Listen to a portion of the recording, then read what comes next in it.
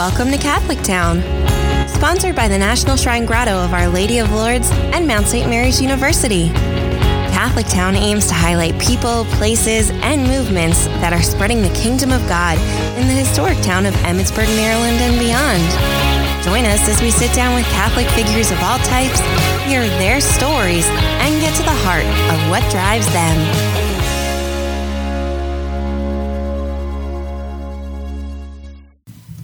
This is David McCarthy from Mount St. Mary's University. This is Father Jim Donahue from Mount St. Mary's University. Yes. I'm the Associate Provost, used to teach in theology for a long time. Jim and I are good friends. Yes. Indeed. And we'll be doing a series of these, right? So I think that we will sort of, introduce you slowly.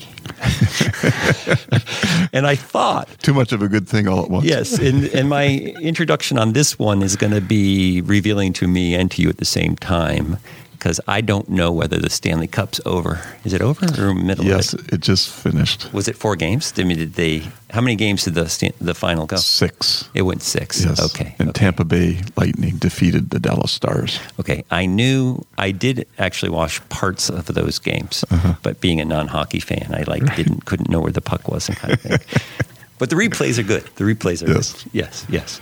So, and then the other thing I knew, but not being a hockey fan, is that these were two places you wouldn't expect to have hockey teams. Absolutely, both in the South, Texas and Florida. Yeah, so how does this happen? Just they're new teams, relatively new. No, Dallas is not. Well, they started off in Minnesota, and then they moved to Dallas. Oh, I did not know that. They moved. They weren't expansion teams. They were move teams. Yeah. Gotcha. Yeah. Wow. Does Minnesota not have a hockey team now? Well, then after they lost their team, they... protested and they got one. Gotcha. That was a very long introduction just to say that Jim is Canadian. Which is the same thing as saying he loves hockey. Exactly. And that you were in the religious community, Congregation of Resurrection. You want to just say a few things about that? Yeah, so I'm a member of the Congregation of the Resurrection. We have men all over the world. We have 3 provinces. I belong to the Ontario, Kentucky province. And we have a United States of America province, a Polish province. We have a region in Bolivia and Brazil. And our biggest mission is in Tanzania. And I had a sabbatical here from the Mount last year. And I spent the year in Tanzania at our mission. So that was a really incredible experience. Mm-hmm. Yeah, and you can go into detail that maybe the next time we talk. Yeah, that sounds great. Very good, yeah. All right, so we'll move on. So I am trying to do multitask here in a way, wanting this first of our series on the Gospel of Mark, because we'll be in year B. I'll have a few questions for you about year B, where we'll read most of the Gospel of Mark, if not all. Yes. All right. And then, but at the same time, knowing this is going to start, this will be up and for people to hear right around Advent or just before Advent. I thought we could maybe do 2 things at once. Now, the longer project here that you're here is to do the Gospel of Mark. Right. But the point is that it's going to roughly go with the liturgical year anyway, right? Because it's makes the Gospel. Sense. Yes. Yeah. So that's my question for you. What's the liturgical year and why do I care? Yeah. Yes. Well, I would say for many, many people, their exposure to Scripture comes through Sunday readings. And one of the reforms of the Second Vatican Council was to try to help people to have a greater breadth and understanding of Scripture. So maybe I could start with a story. It's one of my favorite stories to try to illustrate this, okay? Yeah. So my mother and father were both Roman Catholics, and I would say growing up that we were a normal Catholic family, although I didn't understand that at the time. Mm-hmm. And one of our neighbors, Mr. and Mrs. Tufford, were Baptists. Those were the days when most mothers were stay-at-home mothers. We lived in a bungalow in a neighborhood filled with bungalows, and mothers really needed to work together, be friends together. Mrs. Yanku, who was Jewish, was the only mother who had a car and could drive. Wow. So she was like the go-to mother in our neighborhood if ever any kid got hurt, because the fathers were working. So rather than say dial 911, There you was said no 911.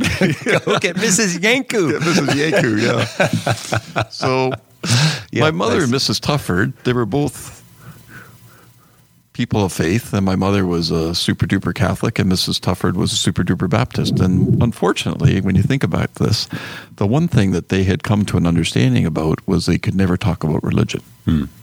So here they are, both followers of Jesus, both trying to raise their children as Christians, but they can't talk about religion. But one day, I was thinking I must have been about 8 or 9, but one day I remember my mother stomping back from the Tuffords because they had to start talking about religion, and Mrs. Tufford was yelling at my mother something about the Bible, and about if she were to read the Bible, then she would know this. And my mother walked up the steps to the door, and with a flourish, she turned around, and her parting words to Mrs. Tufford were, "There's no Bible in this house," she said with pride. Yes, exactly. Hey, I also have to say, in your mother's defense, that having lived in North Carolina a long time, and if we have Baptists listening now, there's no slight, it's just the true fact that Baptists kind of go in plan on their arguments with Catholics, right?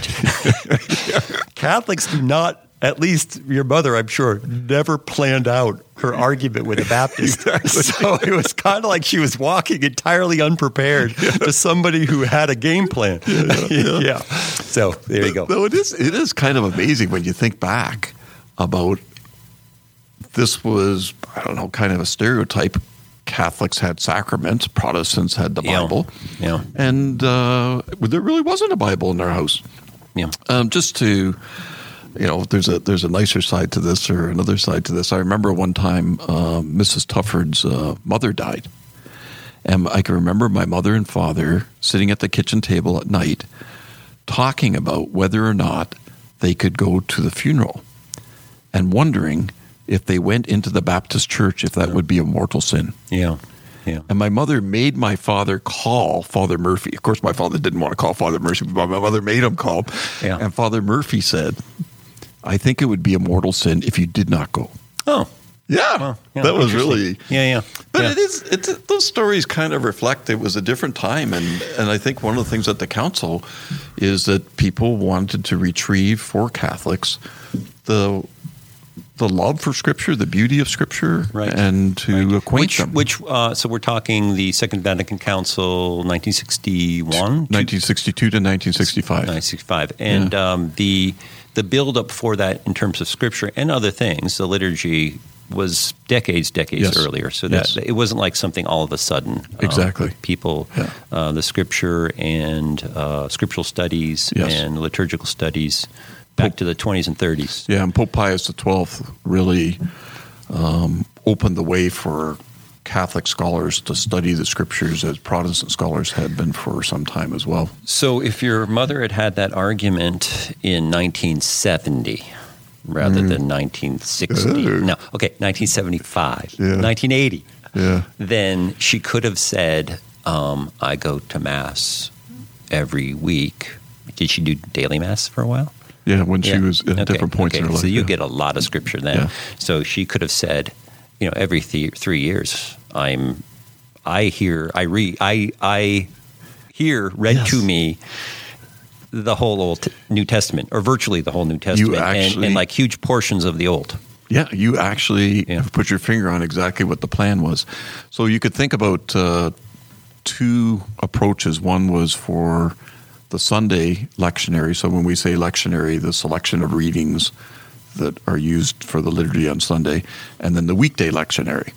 So the weekday lectionary, maybe I could say something about that first because it's a little easier in some ways. So it reads through the Gospels of Matthew, Mark, and Luke. So since there's so many more days, it kind of goes from the beginning of Matthew, and it'll stop though as it gets close to the Passion, and then it starts with Mark again, then with Luke, and then because part of it is to acquaint Catholics with the breadth of Scripture. So now you've got all the synoptic Gospels pretty well, and for the weekday, it's in or for the first reading, there's 2 cycles. So there's year A and year B, or year 1 and year 2. For the weekday readings. For the weekday readings. And so if you open up a lot of lectionaries, what it'll have is first reading, it'll have a Roman numeral 1, and then Roman numeral 2, and then the gospel. So many people get mixed up. Which one of these do I do? Right. And of course, the simple way is the odd number ones are for odd years. So right now we're in 2020, so you'd always read the second one. Got it. Now, some lectionaries, they'll have a year 1 lectionary and a year 2 lectionary, so it makes it easier for people. So looking at you as we're in the same room, I just sort of phased out a couple, like 30 seconds ago. You're just like my students. Yeah, exactly. So did you say in the daily readings they do the 3 Gospels in a single year?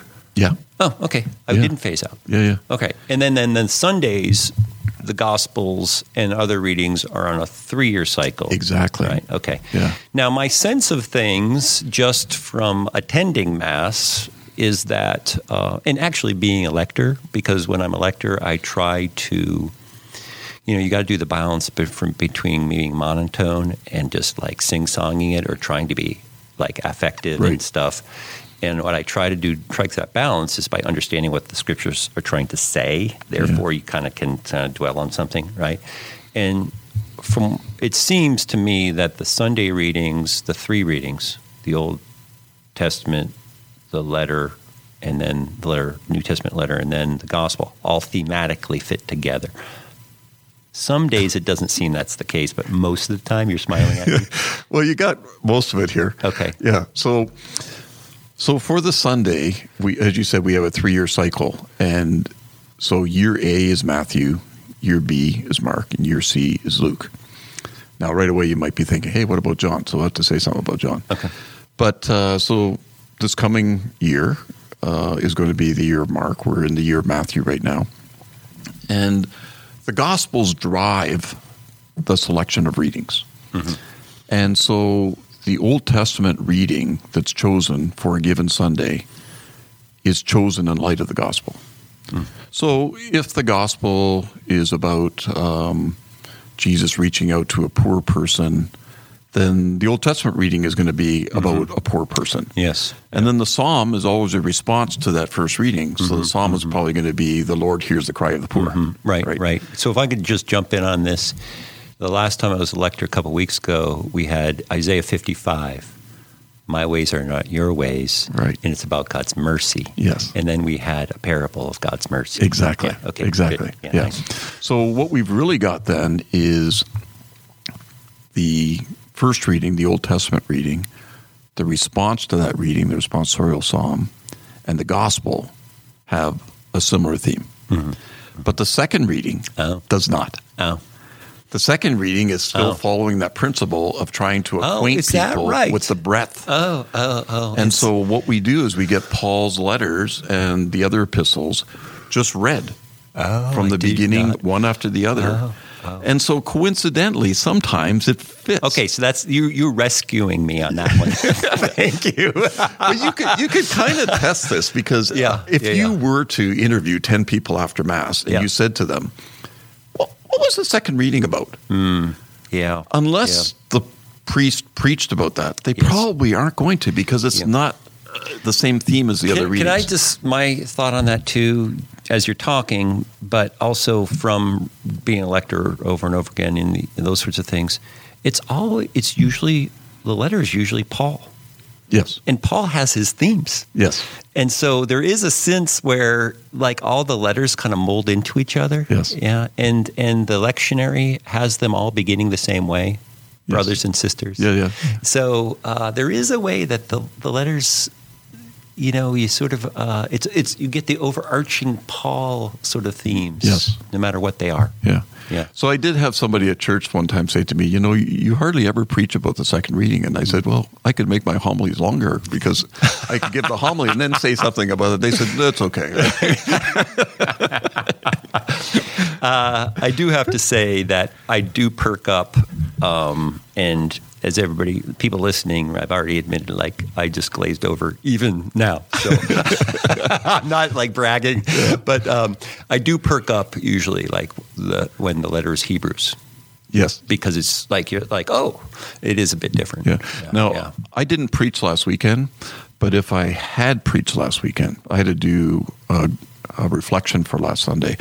I actually would have preached on the second reading because it was the text from Philippians. Though he was in the form of God, he did not regard equality with God. Because this is a very, very important text. And I would have actually preached on that because it's so important for people. Yeah. Yeah. The Pana creator. Pantocrator. Yeah, Thank you. I was, if you, for people listening, I was like trying to give him the look, like, help me with this. Right? Isn't that what that is? That's yeah. And it is. What does it translate as? Lord of the Cosmos. Lord of the Cosmos. Yeah. Okay. And All right. So we're going to move on a bit, but before we do, I just want to say a few things by our benefactors. Okay, please. Yes. So we're sponsored. We're able to talk to everyone because of the National Shrine of the Grotto. Yes. And it's a place where people go on pilgrimage. And if people are listening to this, they probably have taken a little pilgrimage to the grotto. My son used to work there. Oh, really? Yeah, I know. Which one? Quinn worked there various summers in a row. Yeah, because it was he worked in St. Bernadette's, the gift shop, which is in the main building there. Anyway, it was air conditioned, right? Good summer job, air conditioned. He worked the register. Yeah, and if people can't get there, I actually did get this. I looked up at the gift shop website. They're now online. And so it's www.bernadettesshop.org. But not being a good speller, I couldn't get there by just typing that in because it's not Bernadette's shop. It's actually Bernadette Shop. And it's Shoppy, SHOPPE.org. So if people want to take a look at stuff that my son Quinn, at one time, several summers in a row, was able to ring up for people in Bernadette's gift shop. It's www.bernadettesshop.org. Yeah. Maybe it would be helpful if you held that address up to the microphone so people could see it. Yeah. All right. So thank you, National Shrine of the Grotto. All right. So we're back, and with that, I got a rally about where we are here. Oh yes. So we did a little bit about now the lectionary, and we know we're headed toward year B, which on Sundays is Mark. Yes. And I thought that you could just give us maybe some big picture themes to Mark in 15 minutes or less. Yeah. Yeah. Good. Nice. So one of the things I usually say to people is that we often have multiple reasons for doing things. Mm-hmm. So to say that Mark wrote his gospel because blank might be too simple. There are probably many reasons that he wrote his gospel. Yeah. Hey, so if I could just backtrack on that just because it's interesting. Yeah. It's off, as you know, I taught moral theology for a long time. Well, you do too, and we wrote a book on it. Yes, we did. I forgot all about that. Do you have an advertisement for that too? For the beginning of that sentence to the end of the sentence, I remembered that we wrote a book called Moral Vision. Anyway, what I think is interesting about a mistake, even that can be made within the tradition of moral theology, is to think that people do things for one reason.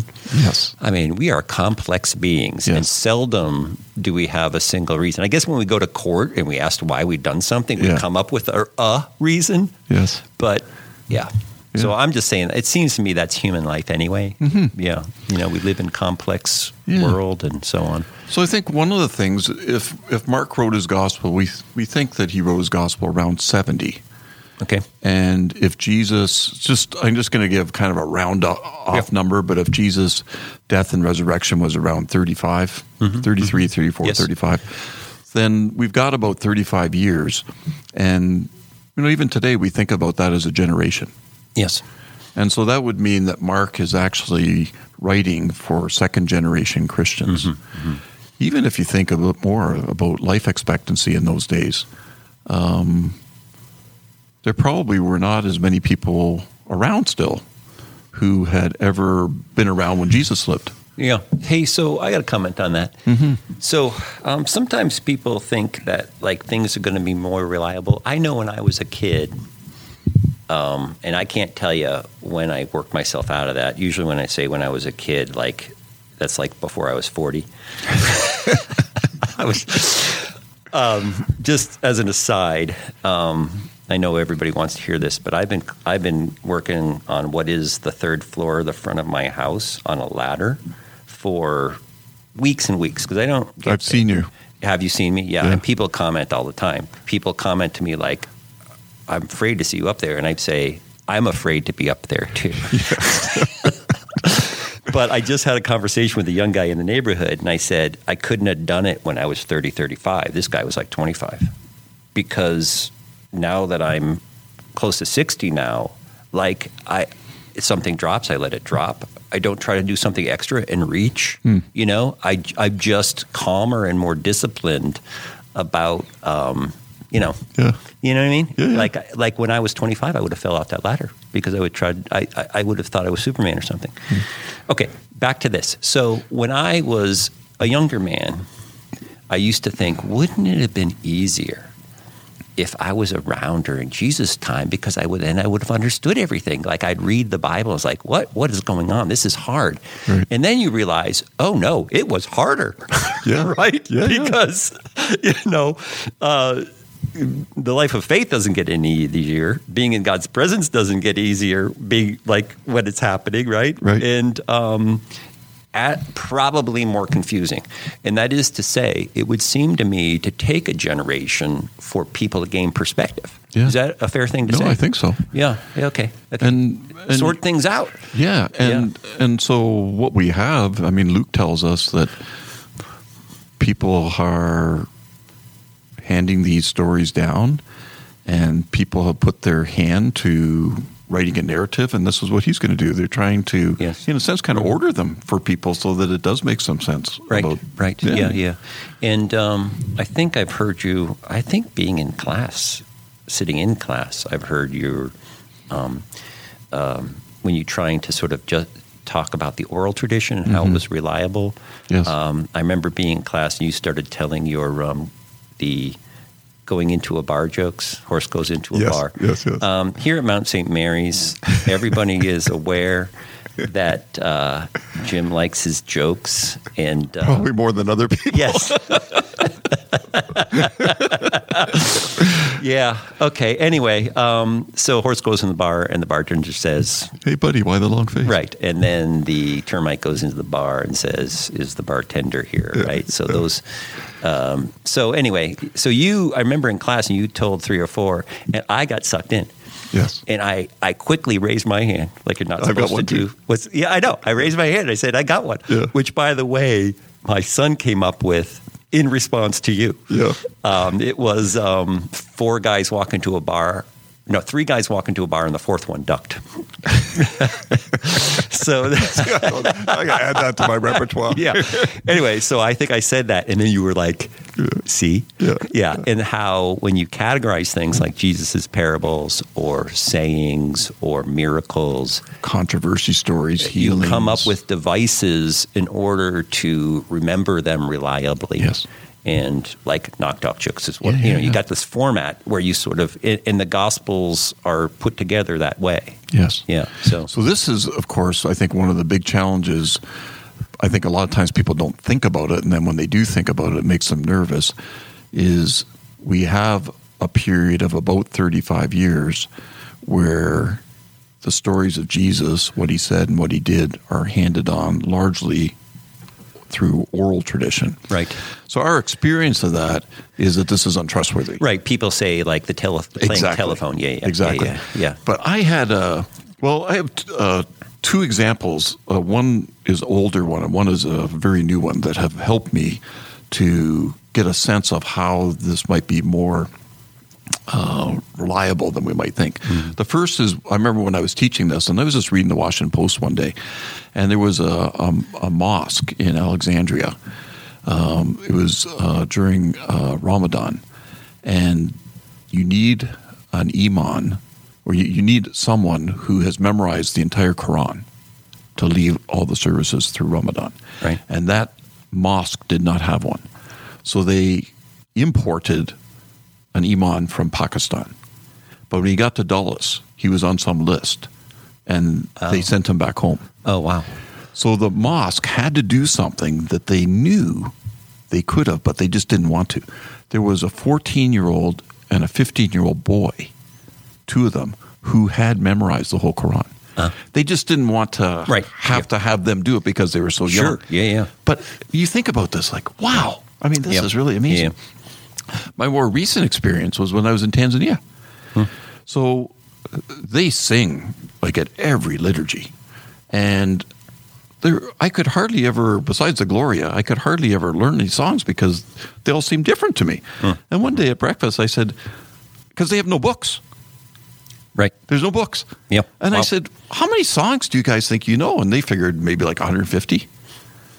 And also, by the way, when they go to school, so some of our students are studying philosophy, some are studying theology, they have no books. Wow. The teacher lectures for like 3 hours, and they take notes, and then they talk among themselves. It's still an oral culture. Wow. Yeah. Hey, so I'm going to say, though, I'm accepting all that you say. But say, even if it were less reliable, I think that even says more, say, faith-wise. Like the Spirit, inspiration is given to the church, or Exactly. it's a gift to the church, Yes. right?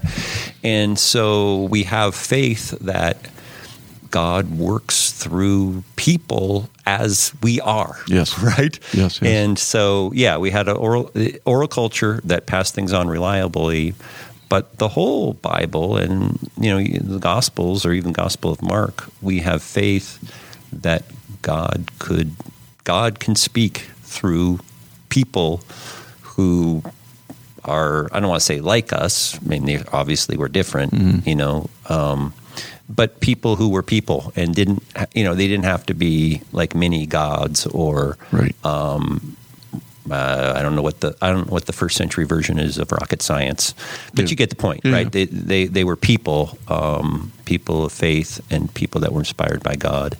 And that's what we Catholics in particular call tradition. Yeah. Right. Yeah. Right. Yeah. Yeah. So there you go. I do think sometimes, and like I say, I think I told you earlier, before we started recording, that sometimes I encounter with people and students, because we're with students all the time, who they have this default position about the Bible being reliable in a way that they would not need God, right? Yes. Yes, they want to see like it's a relay race, right? Mm-hmm. This baton gets passed to that person, then to that person, always the same baton. You can see it the whole time. You know it's there. And you don't need God for that, right? And that Scripture is God's like amazing cooperation, partnership with human beings to be the vessels of God's word. Yeah. So, okay. So anyway, we're at year 70. Yeah. So, and one of the things I would say too, before I talk about why what might have inspired Mark to write his gospel, is that by organizing these stories, and we'll talk about this more as we go on in these talks, but you might think about a particular story in the Gospel of Mark, but since it's a narrative, that story is connected to other stories. Mm-hmm. And so one of the things that happens in the Gospel is that it's not just the particular story, but when you look at the context, the arrangement of stories also tells a story. Okay. And so we will see this in like many examples, but so just one example or illustration is there's a place where in chapter 8 the disciples are really confused about something Jesus has done at the multiplication of the loaves and fish, and they only have one loaf of bread in the boat with them, and Jesus says, beware of the leaven of the Pharisees and the leaven of Herod. Of course, he's talking about like their influence on you. Yes. Like when I was a kid, my mother said, don't hang around that Johnny, whatever his name is. Yes. He's a bad apple. Yes, but Johnny's mother was saying the same thing about Jimmy Donahue. Yes, exactly. So, but the disciples, they think he's mad because they only have one loaf. And Jesus says, do you not understand? Do you not comprehend? And he goes through all these things. And then the next story is the healing of a blind man. Right. Yeah. Right. Yeah. Got it. And Got so it. it's not just the story, but the arrangement of stories. It also tells a story. Yeah. And I do have to say also that sometimes I think, particularly with the Gospels, that part of the inspiration is that those arrangements are going to say more than Mark ever knew. Absolutely. Yeah. So as you go through the Gospels very carefully, you're going to see connections and like who knew Mark knew what he's doing. I mean, they're just so complex and rich. Yeah. Wow. There's so many things that makes me think of. I can think about times where I'm preaching, for instance, and I thought I had this point in my head. Yeah. And somebody will come up to me after Mass and say, wow, when you said such and such, that really helped. And I'm thinking, wow, I didn't intend that at all. Yeah. Right. Isn't that interesting? Yeah.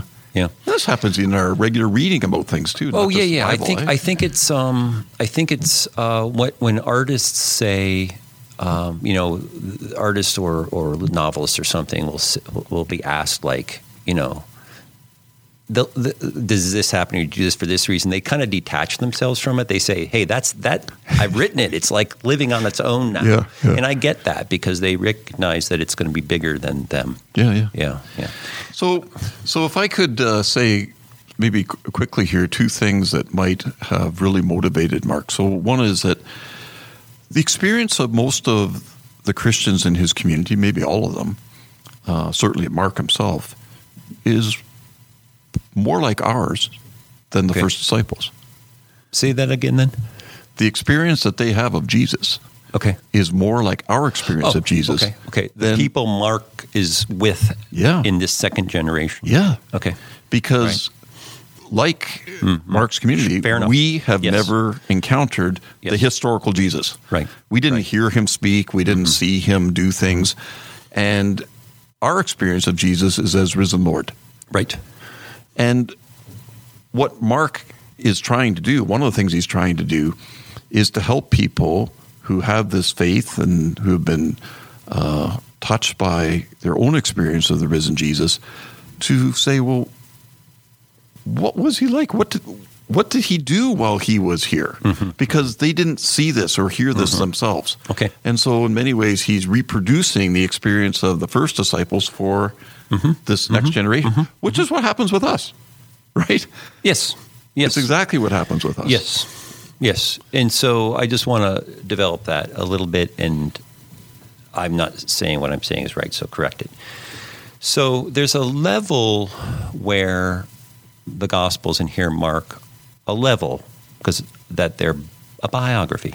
Like, who was this person? And a lot of things that we have already said is what you would say about a biography, right? Even about any historical figure. You're not really going to know the significance of their life until decades after, and then you know more the further you go away. Because the context becomes larger and those sorts of things.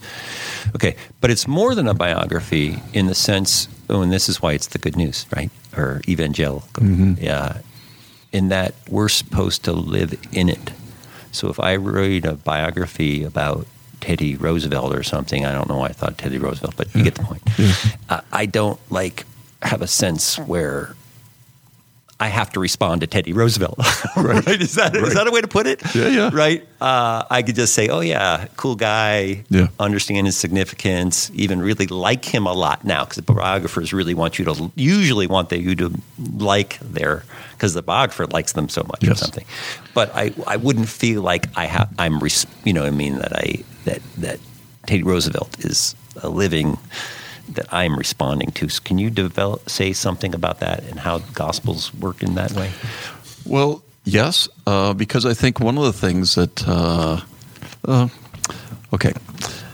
one of the things I think that can be very difficult for people is to think about why we believe the things that we believe. So these stories that we read, for instance, the Gospel of Mark. Why are we inclined to believe them? So let me just play devil's advocate for a second. So maybe these disciples of Jesus, they were with him for 3 years. They were friends. In Mark's gospel, one of the starkest lines is when Jesus is arrested, they all ran away. So these are his friends. Yeah. And at the Last Supper, they all drank from the cup. They all were symbolically saying, hey, no matter what happens to you, I'm going to be there. Right. But they all run away. Peter says more even. Oh, yeah. And even if everybody else, I'll be there. Don't worry about me. Yeah. And, but maybe,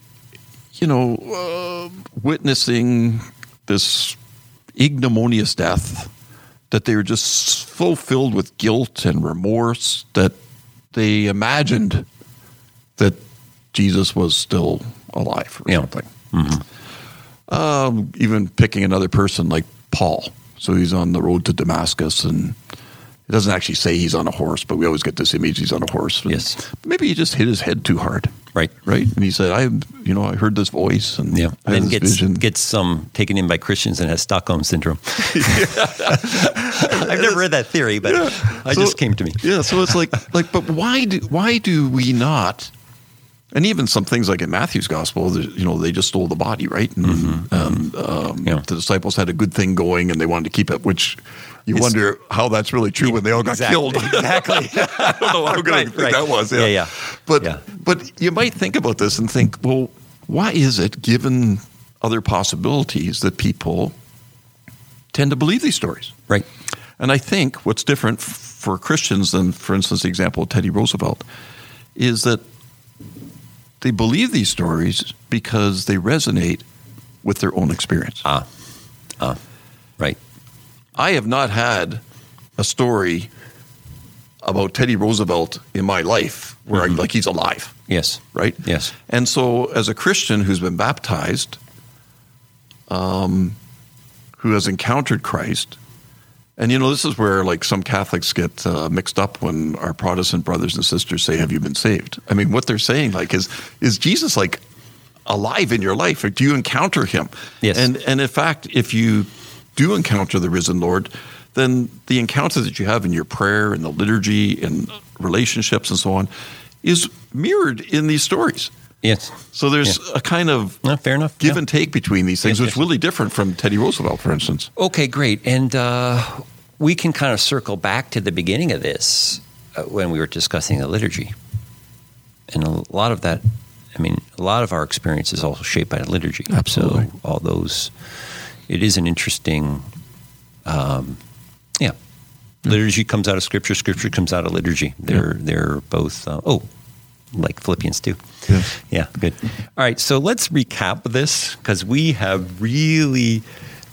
put detour upon detour on this. Yes. We didn't even get to all the other reasons he wrote the gospel. Give me a few more. Well, one more. The other big one was that, so if we're thinking about the year 70, yes, Nero was the emperor in 64. Right. In Rome. Right.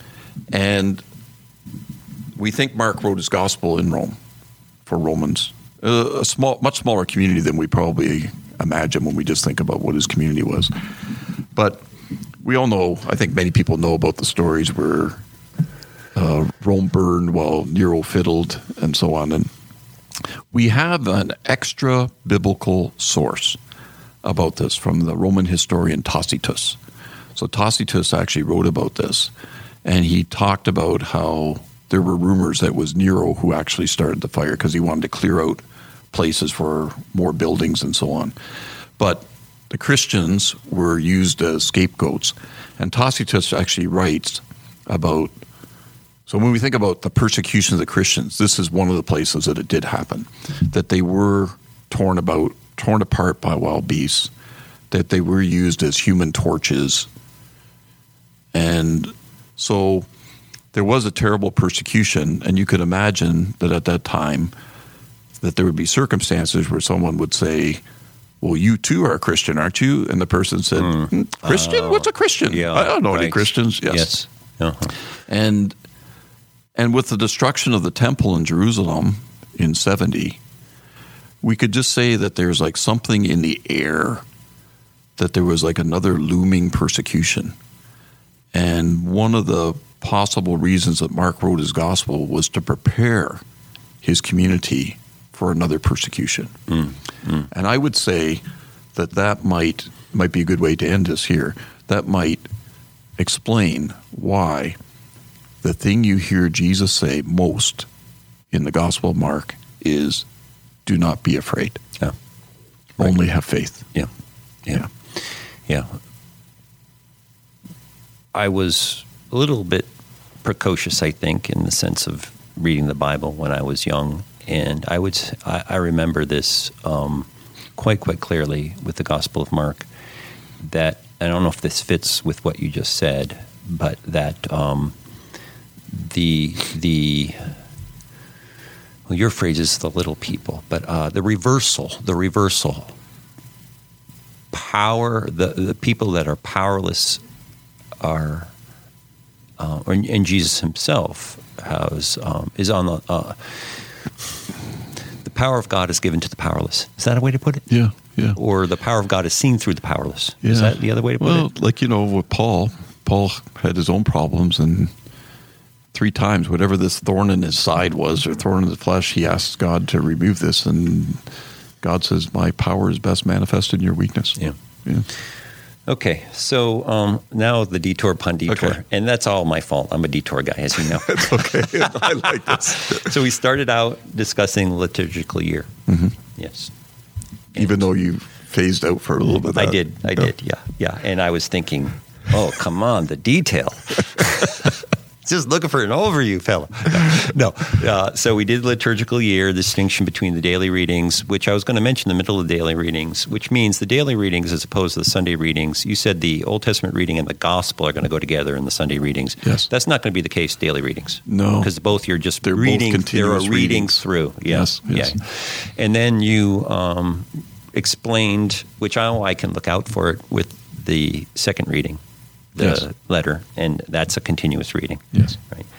And then we started shifting. What we didn't do is talk about the liturgical year as a whole, but we'll do that as we go along, because we're going to go through Mark, and that'll give us through the liturgical year. So Yes. we'll end up talking and we about can Christmas. figure out how the liturgical year fits with the gospel. Oh, yeah. And you know what? Maybe we'll do that. Actually, at the beginning of the next time, we can talk. You were going to discuss John in the middle of. Maybe we'll do that next time. We'll go over. So teaser for the next time. Okay. We'll go through an overview of Mark in the whole year, and then touch on liturgical year. Okay, and then we discussed these themes of Mark, and you discussed a little bit of its process of composition and receiving, both orally and in writing. He gets written sources as well. Yes. And then we had this little bit in the middle there about inspiration, one of my detours. Mm-hmm. But the idea really that Scripture is a gift to the church, not to individuals, actually, right. And that it is tradition that is given. It's the way that God has enlivened people as a community. Mm-hmm. To be faithful to God's word in a way that gives us what is the Bible. Yeah. Is that a decent way to put it? Yeah. Okay. And then if we are not skipping anything, we went on to these themes. I just wrote down for myself something like you said something like, he wrote it so people will know who this guy is. Right. Right. And that was my Teddy Roosevelt analogy. Yeah. And then you used there's something more thing to go on to why people believe. Yes. And in a lot of ways, he writes it so people believe that it's true. Yes. Or they can know that it's true. Yes. Yeah, they can be confident that it's true. Yes. Great. Nice. Yes. In the middle of that, you said that also, I was trying to get at the part about a gospel where we can find ourselves in it. Right? Absolutely. And then that's when you said something like, which I can't remember. What did you say in the middle of that? It fits with our experience of the living God. Yes. Right. And so we read the gospel differently, or I will read the gospel differently than I'm going to read a biography of Ronald Reagan, Switch Yes. of My People, Yes. or Lyndon Johnson. And because I have I don't have that experience, personal, Right. in my life. And I don't even want to say personal experience. I want to say like the Pantocrator. Pantocrator. Thank you. Yeah. So I want to even say the experience of the God of the cosmos, God Right. of the universe, right? Yeah. Okay, great. And then the third. You know what word I like about What? to use? Yeah. Encounter. Oh, great. Because when you say experience, sometimes people I know. make it can seem to them that it's like a feeling. Yeah. And experience is something you can't argue with. Yeah. Right? An encounter Or change. seems to be broader because Yeah, it no. certainly doesn't well, preclude that helps these me things, with the but- personal yeah. thing Yeah. because I was just trying to do. You said in there like the personal savior bit. Yeah. Like I remember, I don't know if people have listened to these before, but I have a conversation with Pete on one of these before, and Yeah. Pete and I had this very funny conversation where somebody asked both of us about would we say that Catholics or Christians need to have Jesus as their personal savior, and both of us were like, and if Pete finally said, I just wouldn't put it that way, right? Which I thought was good because that was my thing about we can have an encounter with Jesus as the Lord, Yeah. the Savior of the world. Yeah. Yeah, there you go. Nice. So there we are. Is that a good enough summary? I think so. Okay, great. That's one of your great gifts. Summarizing. That's like, is that a criticism? No, that was a good gift. David, you're a really good summarizer. I'll hold off on the compliments from now on. So we want to thank the National Shrine of the Grotto of Our Lady of Lourdes here in Emmitsburg, connected to Mount St. Mary University. Already gave my Quinn McCarthy pitch, Yes. about St. Bernadette's. Pilgrimages are always possible. Lots to see and do and pray there. Very good.